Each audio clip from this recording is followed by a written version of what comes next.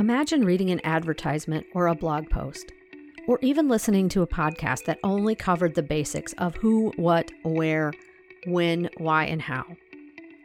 I've seen flyers for events that cover just these core elements, and while just including these ideas allows you to make your point quickly, if you are truly trying to engage someone and move them to take action, your messaging is probably falling flat. Think about how you tell your friends or family about a memorable event. You want to draw them in and hold their attention. Creating engagement in your marketing efforts is the same thing. Add details to your messages, ones that leave them curious and wanting to know more about you and your business, and most importantly, how you can serve them. Let's talk more about creating engagement in your marketing.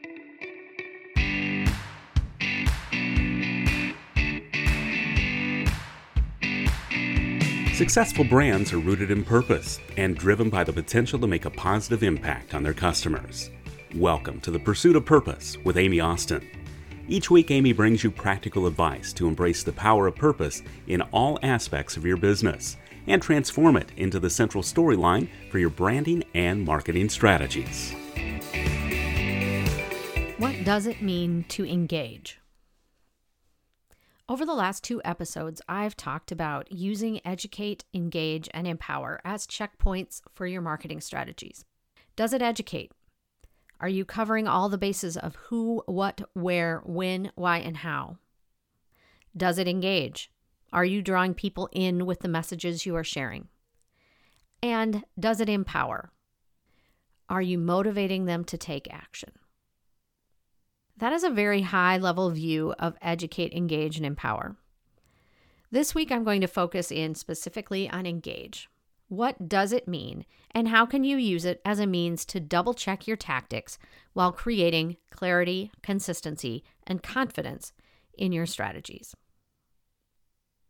Typically, when you think of engagement in marketing, it refers to numbers such as likes, shares, views, downloads, comments. I agree, that is part of it, but I believe there's more to it. If you listened to episode 44 on bringing an educational perspective to your marketing, you know I described education as the core or the foundation of your messaging.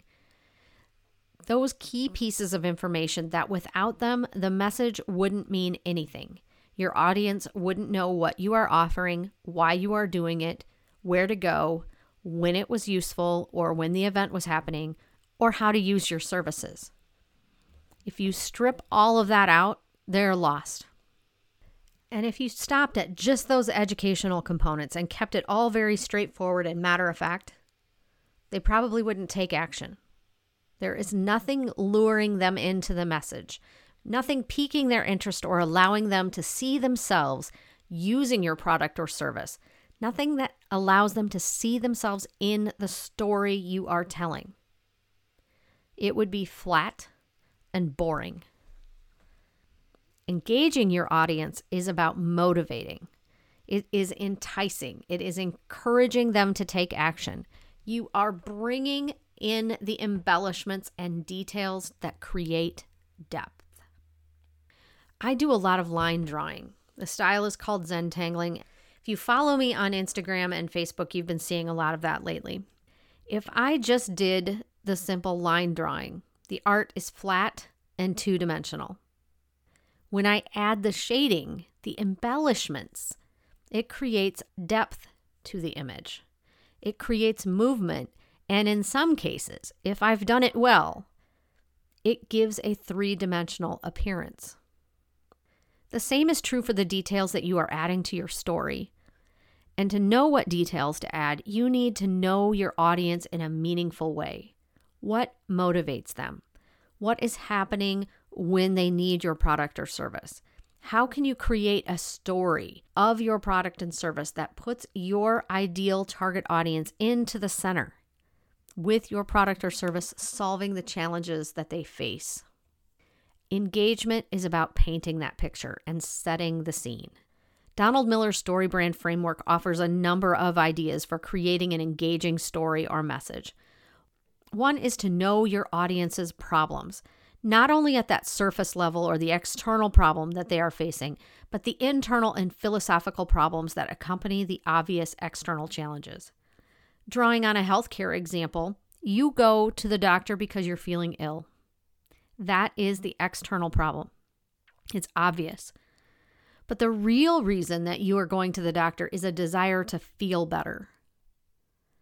And the philosophical problem being solved is that we should all feel good and not be sick. Another piece of the StoryBrand framework that offers engagement points is building empathy within your messages.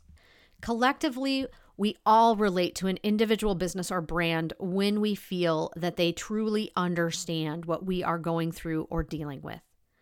Delivering the message or tactic without an element of empathy will be viewed as cold or disingenuous. Again, going back to that healthcare example, when you think about the ads that you see for healthcare providers, there is almost always a scene in the video that shows a nurse or a physician offering some sort of caring gesture to the patient. Would you be persuaded to see a healthcare provider who is cold and indifferent to you as a patient? Now, I'm sure there are a number of people that are saying, but that's the exact experience I have every time I go. And you're rolling your eyes. I understand completely, but I think unless you're dealing with a surgeon, and I'm sorry to the surgeons that I know, somewhere along the lines you have encountered a compassionate act or gesture that has made you feel comfortable and confident in your decision to seek care with them. Another way to view engagement when building your tactics is thinking about whether or not you are encouraging them to find out more about you. You are positioning yourself as an expert guide and engaging them to take the next step they need to take in their customer journey towards working with you or buying your product. This may be asking friends or colleagues about your services, checking out your website or your Facebook page. Maybe they're lurking in the background, just not quite ready to voice their interest yet, but doing some fact-finding about you. You want to encourage this and make sure that they know how to do that. This action moves them closer to taking the step you want them to take, which is to do business with you. The two are very closely aligned and in some cases may become one and the same. Now let's circle back to that widely accepted definition of engagement. Comments, likes, shares, opens, downloads, video views. Know what you hope to achieve and have defined goals.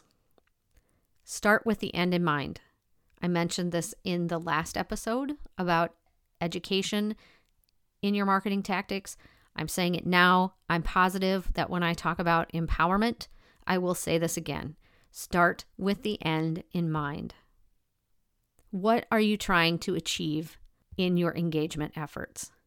Are you trying to create traffic to your website? Are you wanting to build your email list, sell a service, create awareness, have people attend an event, like or share your posts, watch a video? The list could go on and on, but really know what it is you want your target audience to do and what the interim step is as well. You want to be prepared for both. In the StoryBrand framework, that interim step is called a transitional call to action. It is the action they take when they are interested but not yet ready to buy. You've created curiosity. I think of this as creating an engaging conversation. There is some level of back and forth between you and your audience. You just may not be actively involved in that conversation yet. You're spreading the breadcrumbs or the path for them to take on their journey of doing business with you. Some examples of those transitional call to actions might be testimonials, case studies, downloadable worksheets, blog posts, podcasts. These things will help them find the answers to the questions they have about working with you when they aren't quite ready to start a dialogue with you. When we talked about educating your audience, I encouraged you to create a chart, one that had the who, what, where, why, when, and how, with 2 columns behind those. One for the core elements of your message, and the second for the behind the scenes details, such as where are you placing your messages? Who is the intended target audience? Why are you doing it? Those types of things. Now, I'd like you to add to that chart. Add columns for each of the types of problems, external, internal, and philosophical. In addition, add rows for empathy, experience, and the transitional calls to action you will be including in the messages. And then create a space for the goals and the things that you want to track. The likes, shares, downloads, views, comments, those things that help move them along the path towards the bigger goal of solidifying a relationship with you. To make it easier for you, I'll put together a worksheet that you can download that has the steps to bring education, engagement, and empowerment to your marketing. You can find this on the show notes for this episode as well as the previous episode. During the next episode of The Pursuit of Purpose, I will talk about the last step, empowerment. The ultimate goal is for your audience to feel empowered and confident in the decision they make as a result of your messaging. You want that decision to work with you. But I also believe there is value in them confidently making the decision to not work with you. This may seem counterintuitive, but I'm confident you will understand why after I share my thoughts. In conclusion of this, I want you to realize that not only am I bringing together the ideas of education, engagement, and empowerment, you've also heard me say multiple times throughout all of these episodes that have been part of this discussion, clarity, consistency, and confidence. When you do these steps to define what the education is, to define what your empowerment steps are, and to define what your engagement steps are, you are going to create clarity because you're going to be super clear on the messaging that you're putting out in front of people and what it is that you're talking about, who you're speaking to, why you're doing it. You are going to be clear on the story that you're telling, how you are engaging them in conversation. Those embellishments to your story are going to be clear to you, and you're going to have clarity in the way that you empower them to take action. You're going to consistently share each of those things in all of your messaging, and you're going to be confident that you're doing it in a way that is supportive of your brand and supportive of your audience. So, keywords: educate, engage, empower. Clarity, consistency, and confidence. Remember those. They will serve you well. Hey, it's Amy. Does this episode have you wondering if you know your brand as well as you could? Maybe you're thinking, how can I have more clarity around my business purpose and its mission, vision, and values? Or what drives my brand personality and how does that impact my business? First, I want you to know you are not alone. I see this a lot. It is easy to jump headfirst into developing marketing tactics, thinking you can just figure out the rest as you go. But there comes a time when you need to hit that pause button and get really clear on what your brand stands for and how you make your target audience the central character in your brand story. If you're thinking, this sounds so familiar, then you and I should have a chat about clearly defining your brand and story. Just head over to amyaustinmarketing.com and send me a note. I hope to speak with you soon.